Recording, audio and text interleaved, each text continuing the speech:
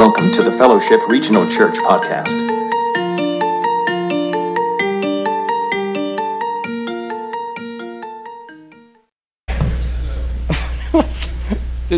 Did he do a great job or what? Yeah. I was like, wow, well done. Well done. That's great.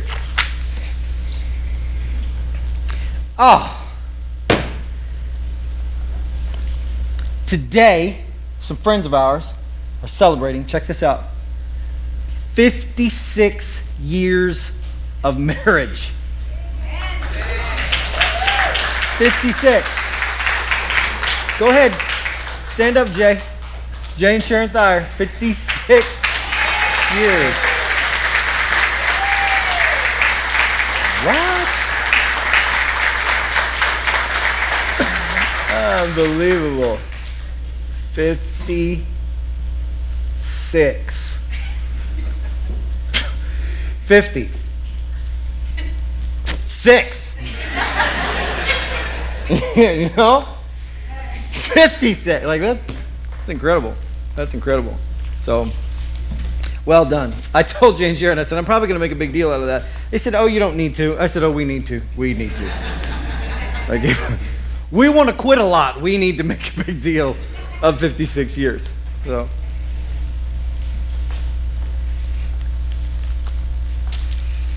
we are in the book of Luke.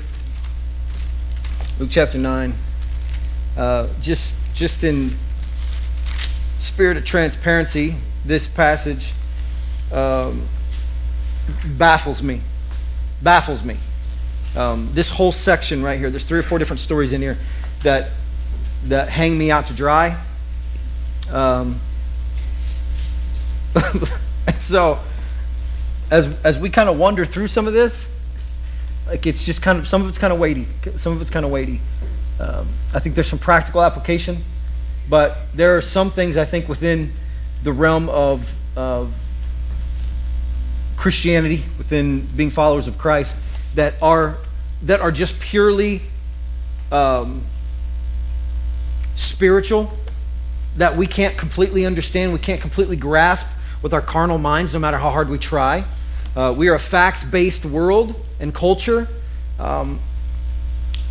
You can see it through our politics. You can see it through when somebody becomes famous or they do a really great deed, and then real quick we want to go find some dirt on them. And so as soon as we find some dirt on them, now we can discredit everything they've ever done or said. We see this in politics.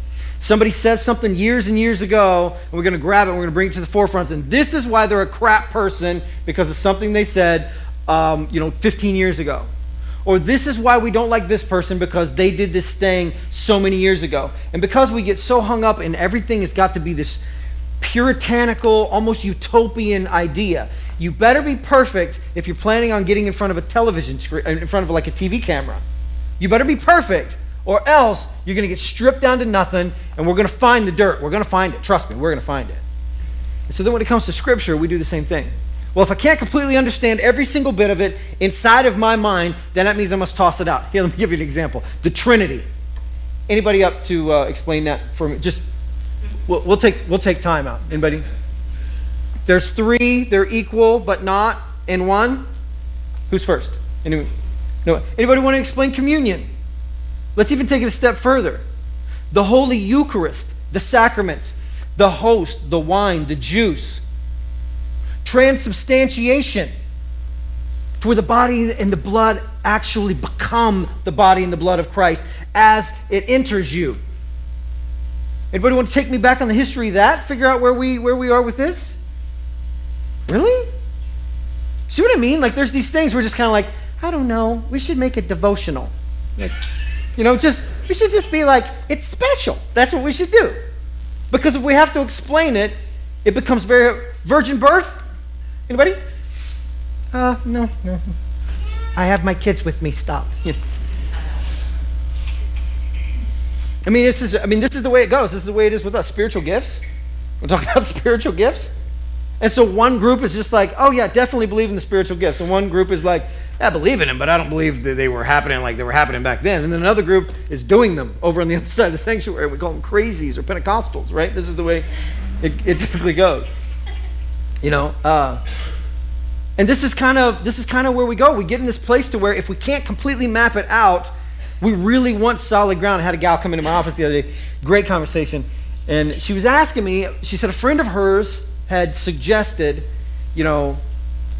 this is what she believes, and we need to kind of nail down what our belief system is. And she says, I don't know where I stand on this issue.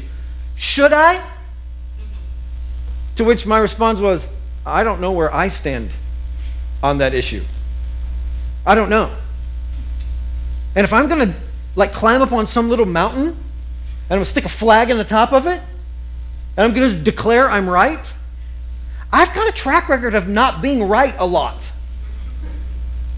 And so, that doesn't seem like a safe move. Here's what does seem like a safe move. For me to follow Jesus as close as I can and let him explain to me the things that my feeble mind can understand. That seems like the very best I can do.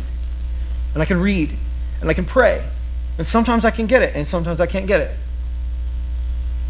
But I can follow. I can just follow. I can choose to believe when everything in my body is telling me, don't trust God, he's going to get you. He's got it out for you. He's coming for you. What do you think is going on in your life right now? All this crap. It's him. He's doing it. He's doing it on purpose. And everything in my person is yelling this. And my faith says, no.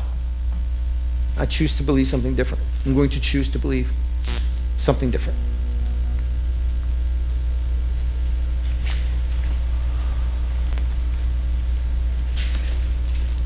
Jesus' followers had those moments of doubt as well. They had those moments of confusion, moments of uncertainty. These moments to where Jesus would say something and they would be like,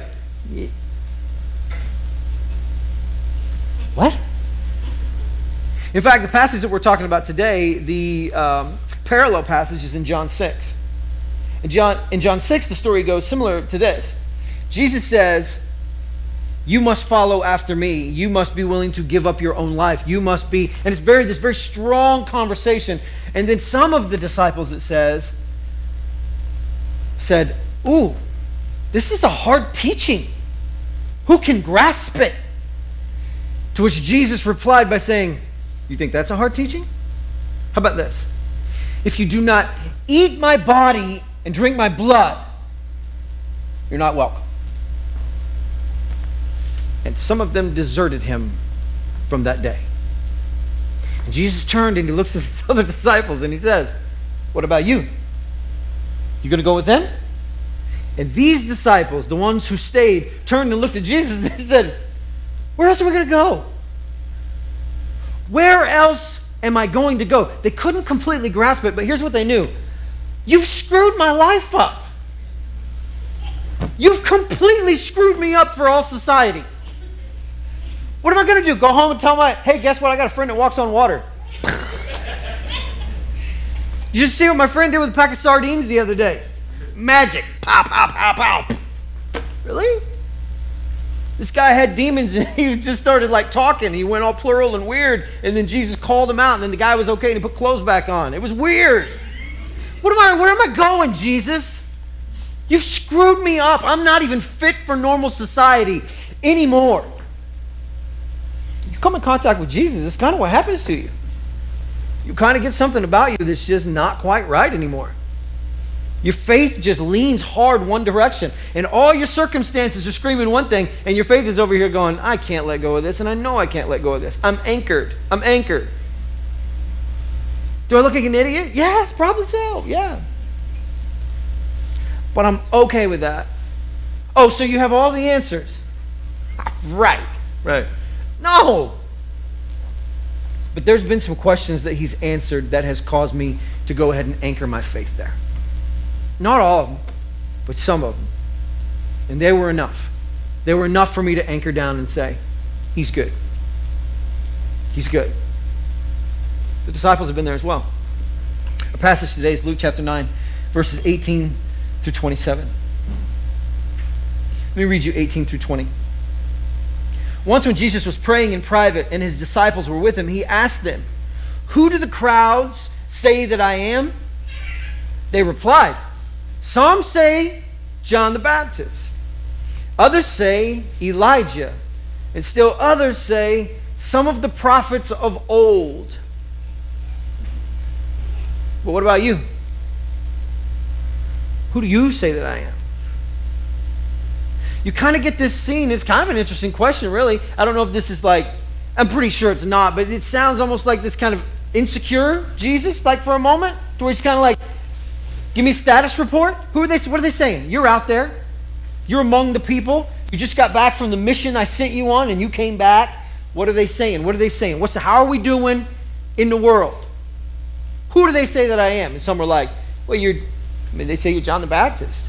If you remember, after the disciples went out and did that, remember Herod got very, very scared because he heard about everything that was going on. And he wondered to himself, is this John the Baptist? Elijah? One of the prophets of old? And then here these same names come up again. Preview for next week. Some of those names are going to come up again. Luke mentions them 3 times in a row. Why? There's something there. There's something there for us. And he looks at the disciples and he says, so who do they say? They say you could be John the Baptist. You know, John the Baptist had just died not too long ago. It was Jesus' cousin. They say you're Elijah. Maybe you come back from the grave. Maybe an old prophet from long ago. Why? Why when you encounter Jesus in this day and age, in that day and age, why would you all of a sudden attach him to these people? Well, for John the Baptist, it would be this. John the Baptist had a notorious reputation of pushing against the man. You with me? Pushing against the man, pushing against the system. He didn't care. He would say anything to anybody. In fact, that's what got him killed. One of the guys who liked him so much called him in and said, I like this guy. He makes me laugh. He's funny. He's enjoyable. I like to hear him talk. I like the way you talk. I like the way you talk. Well, this is it. You know? Maybe not quite like that, but it's similar, you know. And so he calls him in, and then John the Baptist learns that there's kind of incestual weird affair going on between a king and somebody else, and John the Baptist does not pull any punches. He's like, you know that's wrong, right? Probably going to go to hell. And the guy's like, chop his head off. And this whole thing goes down, and there's a daughter, and she's dancing, and said, what do you want? I'll give you anything if you dance. And what do you want? The head of John the Baptist, and he'd already made the commitment, and it saddened him. Yeah, John the Baptist killed. So they kind of compare him to Jesus, because Jesus didn't pull any punches either. He would stand up in any group, and he would say exactly what was on his mind, whatever God let him say. That could be that.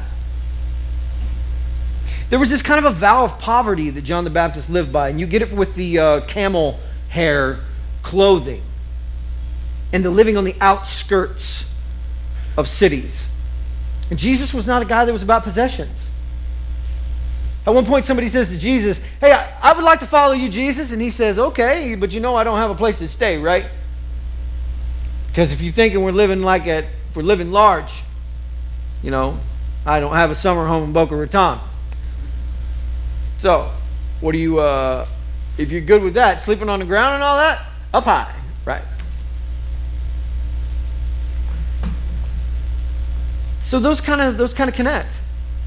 John the Baptist's message was powerful. It was a powerful message, one with authority, which was different than I think those in that time period, the rabbis of that time period. They spoke in parables, but it wasn't authority. Jesus had authority when he spoke. That was one of the common phrases. What about Elijah? Well, this is kind of interesting, really, because Elijah actually did a miracle in the Old Testament. He was an Old Testament prophet. He did a miracle in the Old Testament of multiplying food, which kind of connects to Jesus. Also, he raised the son of a woman, of a widow, the son who had died. And he raised this lady's son. We remember just a few weeks back, Jesus did the same thing, the widow from Nain. And Jesus raised her son. So there's kind of this thing. Not only that, Elijah prophesied that the rain would stop, and it stopped. Then he prophesied that it would start, and it started. And so there's this connection to Elijah kind of controlled the elements. And then when Jesus is out on the boat, he rebukes the wind and the waves, and they listen to him like a puppy.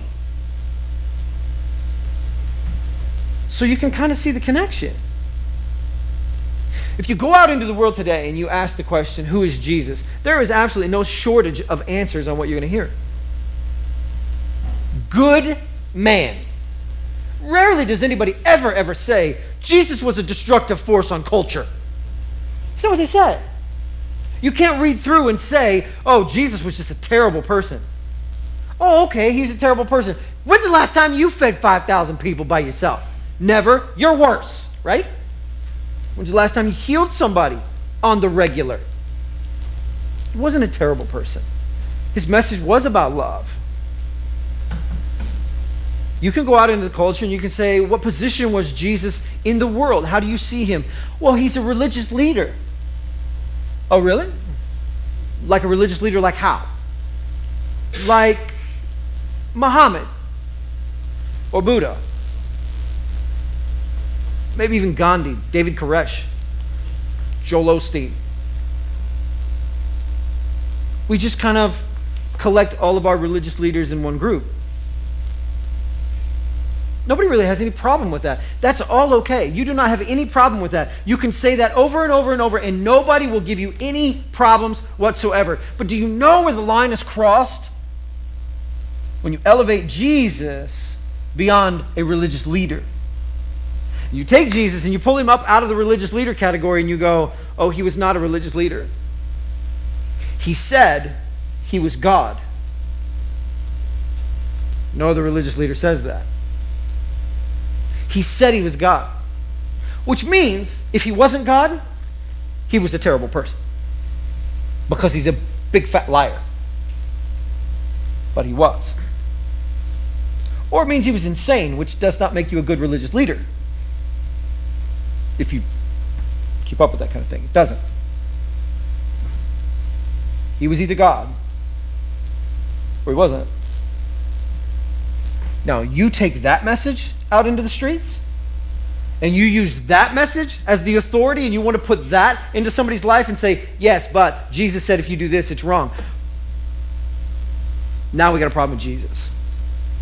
So why would Luke bring up John the Baptist, Elijah, some of the prophets of old? Because sometimes it's comfortable to take Jesus and stick him over here in religious group categories, right? I like Jesus over here. He was a good man. Good teacher.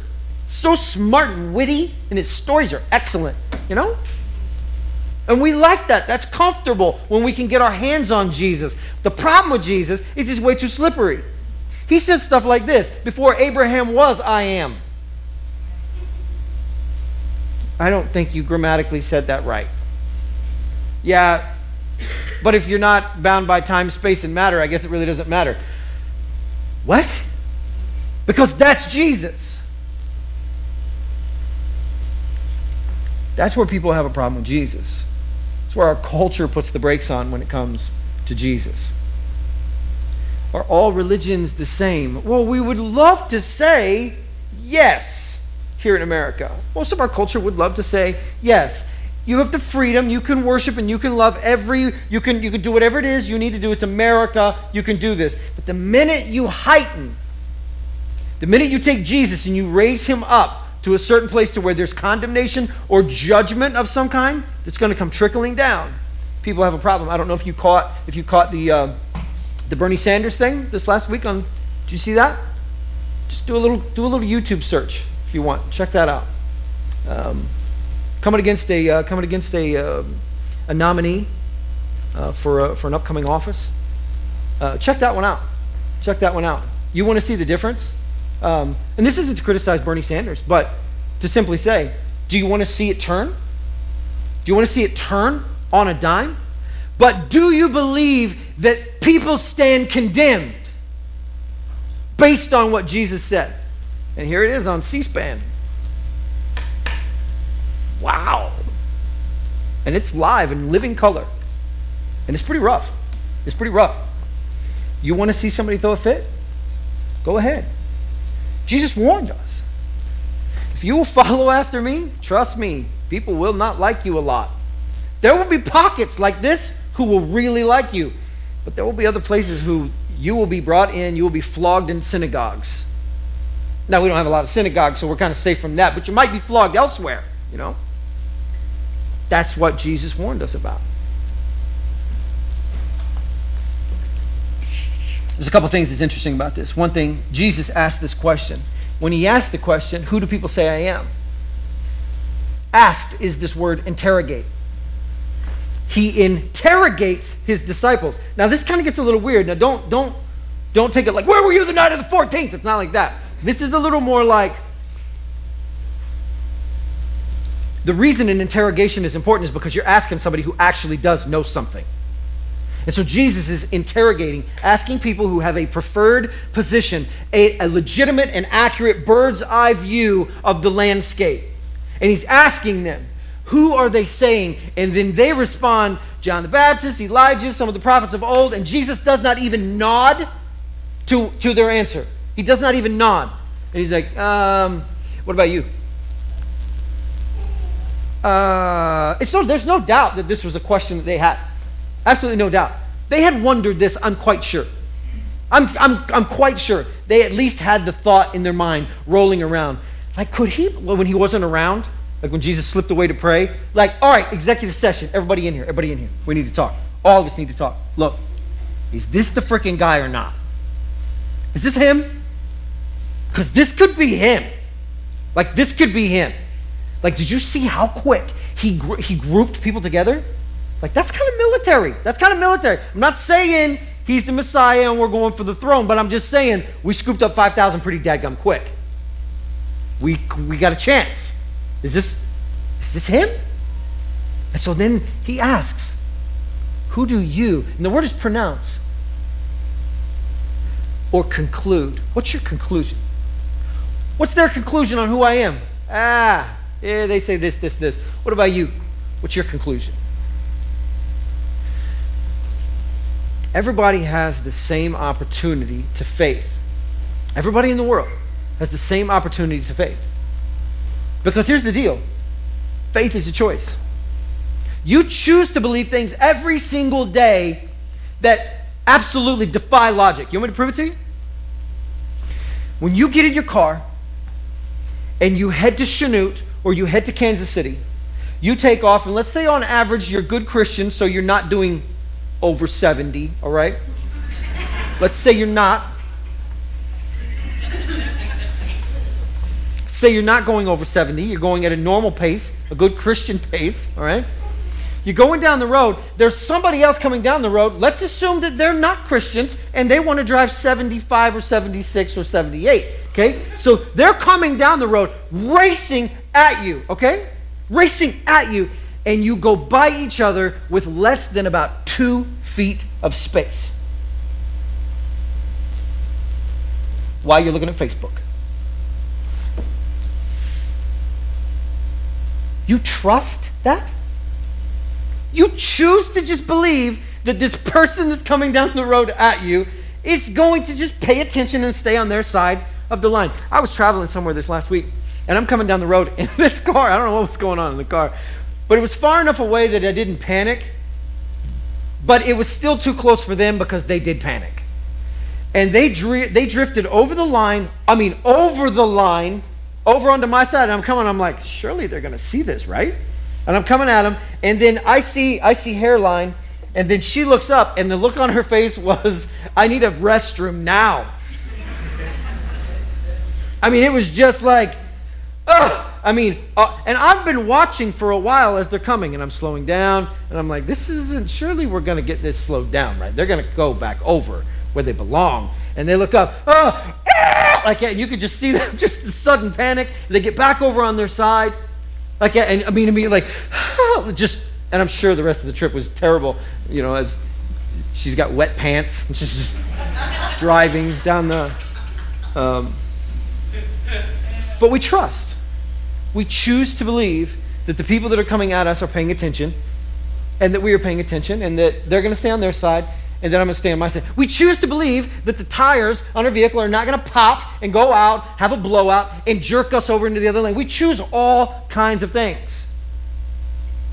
And then when it comes to Jesus, we stand back almost like a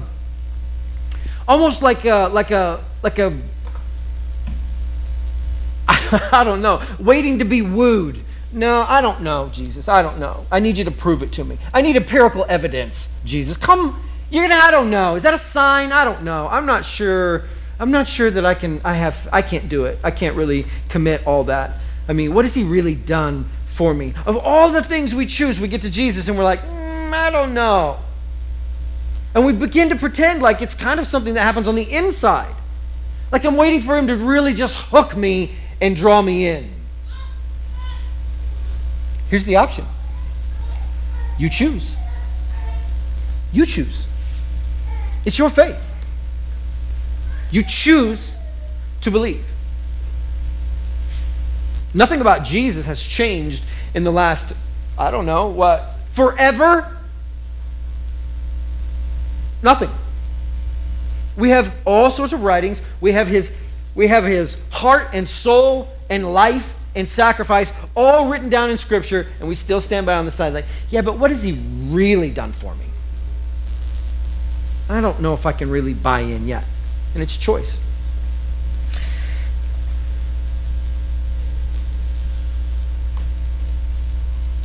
They ask this question when they're in the boat, if you remember. What manner of man is this? So the thought's been there.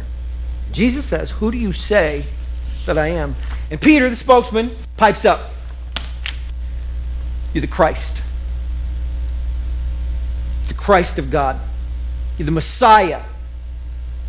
You're the anointed one, the chosen one. You are the ultimate hero from heaven, the one who came to redeem all of Israel. We've talked about it. This is what we believe. And I love this. And Jesus goes, shh. Keep your voice down. What? I thought that was the goal. Like, aren't we going to go out and tell the world, like, this is the Messiah? No. Keep your voice down. It says that he rebuked them sternly and said, keep it to yourself. Don't tell anybody else. I don't know about you, but listen, there's kind of a thing that unfolds in my mind. Like, I think Christianity's marketing department's crap most of the time. I mean, it really is. It's kind of crap. Like, if you're going to market something, you know what you do? You tell everyone. You get it on a t-shirt. You get a cool hashtag figured out, you know? You post it on everything. And Jesus got no hashtags. You know? Jesus got no hashtags. He's not interested. He don't want a billboard. Nothing. He's all like, keep it to yourself. Why, Jesus? Israel is waiting for you to show up and be the man. And then Jesus says, shh, keep it down. So they're not on to me yet? On to you? I thought we were trying to convince them this is who you were. No. They're not on to me yet? You see, Jesus goes about some stuff really different than I do. I don't know if you realize that in your own walk with Jesus, but he tends to go about some stuff a little bit different than you do. You know what, Lord, here's what I'd love you to give me more patience because I just need to be a more patient man. And then like everything in your house breaks. I will never do that again. Ever. Lord, strengthen my marriage. What happened to her? What? She's lost the plot. Lord, I want to be a good parent. Your kids get bad. Like, Jesus he's got a way, you know. Lord, Lord, I want to be better for you. Like, all right, fine. Broken ankle. Like, how did that help? I mean, look at all the time we get to spend together. You're not going anywhere. I know. But life sucks, you know. What happened? He don't do things like I would do things. And then when it comes to the marketing side, he's the same way. He's the exact same way. They're not onto me? What? Good deal. Shh. Let's keep this between you and me. And you can see the disciples like walk off looking at each other like, dude, I don't even know what we're doing anymore. Like, I don't even know. I don't have any idea what we're supposed to be doing. But then Jesus explains why we have to keep this hush-hush. Check this out. Luke chapter 9, starting in verse 21. Jesus strictly warned them not to tell this to anyone. Don't tell anyone that I am the Messiah. Don't tell them. Okay. And then here's what he says in verse 22. The Son of Man must suffer many things and be rejected by the elders, chief priests, and teachers of the law. And he must be killed and on the third day raised to life. Don't tell them. People have a weird expectation of you as a person, correct? You meet people at times who have an expectation of who you're supposed to be. By the way you look, by the position that you were in, by things that they've heard about you. And they like to come in with their expectations and put them on you. And if you let them down, you're going to pay for it. Have you experienced this? It's a real thing. It's a real thing. Lucky, blessed are the few people in the world who figure out a way to get a group of people around them who would never break them down, who would never chew them up, who would love them unconditionally, who would care for them and care for their soul. Blessed is the man or the woman who has those kind of people around them, who you can be broken and faulty, and they will continue to love you. If that's you, you should be thanking the Lord for having those kind of people around you. If that's not you, you need to be asking the Lord to give you those kind of people, which means then you have to become vulnerable and you have to go find those kind of people. You have to risk and go find those kind of people. And Jesus understands that the world is this way. At one point, he says, he did not entrust himself to man, for he did not trust what was in a man. Good insight, Jesus. I'll write that one down. Because I need it. And Jesus is at this place, and he says, they have an expectation of what the Messiah, the ultimate hero, is going to do. He's going to walk in, he's going to ride in on a white horse. He's going to kick open the gates of the palace. He's going to take the place by storm. And if they think I'm the Messiah now, they're going to be sorely disappointed when they see my path to glory. You see, the path to glory is not through triumph. It's not through ego. It's not through prestige. It's not through victory. The path to glory, from heaven's perspective, is through suffering. Nothing good has ever happened in your life that did not involve suffering. I'll say it again, and you can test it against the backdrop of your own life. Nothing in your life that is good has ever happened without suffering. Do you have wonderful children in your life? You have wonderful children in your life? Somebody had those children. And the dudes are like, it was basically painless for me. You know? Yeah. Somebody had those children. You like to get fit at the gym? That's easy, right? No, it sucks. It's terrible. You like to move up in your work, right? Like to get a promotion, climb the ladder a little bit? That's easy, right?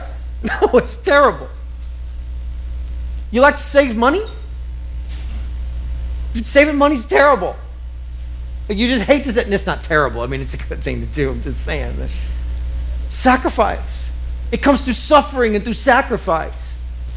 This is the truth. The true path to glory is through suffering. And Jesus says, if these people focus in on me now as the Messiah, and then they see me hanging on a cross, they'll be gone. They can't know. It's not time yet. It's not time. There'll be a time, but it's not now. Read this next verse.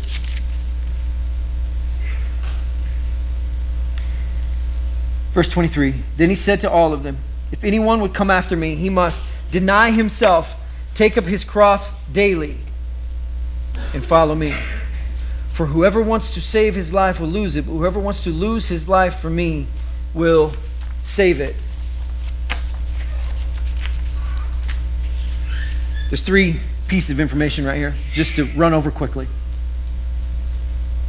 If anybody wants to follow Jesus, come after Jesus, become a follower of Christ, there's 3 identifying marks. First one is this: self-denial. Self-denial. To live only for yourself, to live only for yourself is a fruitless exploration. Fruitless. Let me ask this question, and I know this is true for me. I know this is true for me. But let me just ask it, and you just run it through your own filters.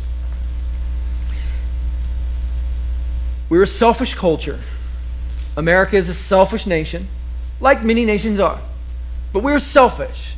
We're self-centered. We invented the selfie, right? Like, we are focused on us. We are beautiful. OMG, I'm so beautiful. We are beautiful. This is our focus. This is the way we do things. This is the way we live. All of our gearing, all of our wiring is about us being self-interested. But in everything that you have chased, have you ever found anything that has sustained that hunger inside of you? One single thing. Has there been any one single thing that has sustained that hunger inside of you? For a short time, maybe. Right? For a short time, maybe. But you've never found anything that will sustain you long term. You have to find another new thing, and then another new thing, and then another new thing, and then another new thing. That's it. And so if you take inventory of your life and you're very, very honest and you back up, what are the things that you have attached to, the big things that you have attached to in your life over time, that you've kicked up brand new ideas and you latched onto something new? Oh, I do this, and then I go do this, and then I go do this. I've got tons of them. What is my reason for some of this? Some of them are hobbies. Some of them are fun and enjoying and embracing life. But some of them are just sheer distraction and focusing on only myself. Self-denial is the idea that we begin to live for somebody else, not just for myself. That the life that I've been given is so that I can pour out at the expense of others, so that I can pour out to somebody else in the world. And that's the ultimate goal. The next phrase is this: take up your cross, and Jesus even puts this in there, by day or daily. Do you realize that when somebody would take up their cross in the first century, it was a one-way trip? There's a one-way ticket to Hoboken. One-way ticket. You didn't pick up a cross and carry it, around. There was a distinct reason you were carrying it. And Jesus adds, carry it daily. Take up your cross daily. Meaning that at the first crack of light, we climb out of bed with this idea in our mind: it's not about me. Today I pour myself out for someone else. I sacrifice for others. I live for other people. Daily. Yeah, but Jared, I've been a Christian for so long. Like, isn't it just about time that I can take a little time for myself? You should probably ask Jesus that question. See how he feels about it. He seems to have a different idea about that kind of stuff than maybe I would. I would say take a day off. That's what I would say. That's why you should probably ask Jesus, because Jesus is probably going to tell you the truth. And that's, his answer is no, daily. Daily. You wake up and you live for somebody else. Daily. Third thing is this: and follow me. That is to hand Jesus the keys to your life. Okay, well, that's no problem. I would give Jesus my heart any day. I want Jesus to have my heart. Yeah, that's what I mean. But when I say life, what I mean is your plans. Give him the keys to the plan box. How about that? Yeah, well, I've kind of got some plans that I would like to carry out. And I think Jesus is really going to like them. I think he'll love my plans. Listen, you're probably right. Give it a whirl. It'll be awesome. Call me. Tell me about it. I want to know. Jesus wants your home. Your home. How do you use your home? He wants your home. Some of you don't have any problem with that. Some of you are just like, I ain't letting anybody in my house. in the story. It's mine. Jesus wants your home. Jesus wants your heart. Oh, you're going to love this next one, but it's not even the big one. He wants your money. Him personally? No, not him personally. He wants your money. He wants access to your finances. That's what he wants. He wants your secrets. He wants your secrets. You know what else he wants? He wants every single little broken aspect of your life. Every single one. Every single broken aspect of your life. The parts that are just these little glass slivers that just seem to be kind of just barely under the skin. You've carried them around forever and ever. These things that get stuck in your heel and you just kind of limp on them forever and ever. These broken little pieces, stress fractures that we carry from carrying so many things on our shoulders. He wants all of them. Jesus wants your future. Well, here's the big one. You know what he wants? He wants your past. He wants your past. Yeah, I'm pretty okay with giving Jesus everything but my past. I show up with that long list, I'm pretty sure he's going to kick me completely out of the club. Wrong, wrong, wrong. He wants it. He wants the past. He wants your past. Why? Because my guess is that's going to be one of the ways he will use you in the future. What do you got experience in? Where are you broken? What's your long track record of screwing stuff up? What is it? He wants it. This is the call of a Christian. You know what I love about Christianity compared to our current culture? And then I'll close. Here's what I love. Our current culture is trying to put pads on the corners of every single sharp object we can possibly find. Every single playground equipment, we're going to move it down to where your feet can touch the ground when you do the monkey bars so nobody falls down. Biggest bunch of wusses are coming. They're coming. I want you to know. Biggest bunch of wusses in the entire world. They're on their way. You're going to see them. Push them down when you see them. Just push them straight down. Like, they won't know what to do, you know. They're like, that's not rubber mulch. It's going to be funny, I promise you. It's going to be hilarious. Just shove them straight over. Because I'm serious. Like, everything is so padded and soft and tender, and everybody's precious, and everybody's just so special. And then Christianity shows up and says, you want to be on our team? And everybody's like, yeah. And it's like, do you want to go to heaven someday? Yeah. Do you want to be with Jesus? Yeah. All right, get a cross, pick out a few nails, because you're going to come and die with me. Time out. What? Is this for real? Can I speak to your head of marketing? Is this a real crap setup? No.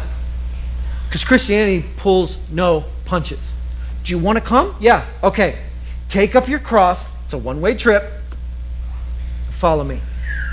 Because if you try to hold on to this life right here on your own, you will inevitably lose it, Jesus says. But if you'll take this life that I have given you right here and you pour it out, I'll show you life. I will show you what life really is. Then Jesus kind of pulls the curtain back, and I'm sure the disciples' hair just like blew and their eyes just came straight open. And this is what he says. What good is it for a man to gain the whole world yet lose or forfeit his very soul? And then he says this. If anyone is ashamed of me and my words, then the Son of Man will be ashamed of him when he comes in his glory. When he comes in his glory and in the glory of the Father and the holy angels. And I tell you the truth, some who are standing here will not taste death before they see the kingdom of God. And all the disciples are like, whoa, that was a little creepy, right? Like he just went, angels and glory, and yeah. And it all comes through me taking all of me and handing it over to him. That's the call of a Christian. That's the standard. He raised the bar. He raised the bar for all of us. All right, let's pray and we'll get out of here. Thanks for sticking around.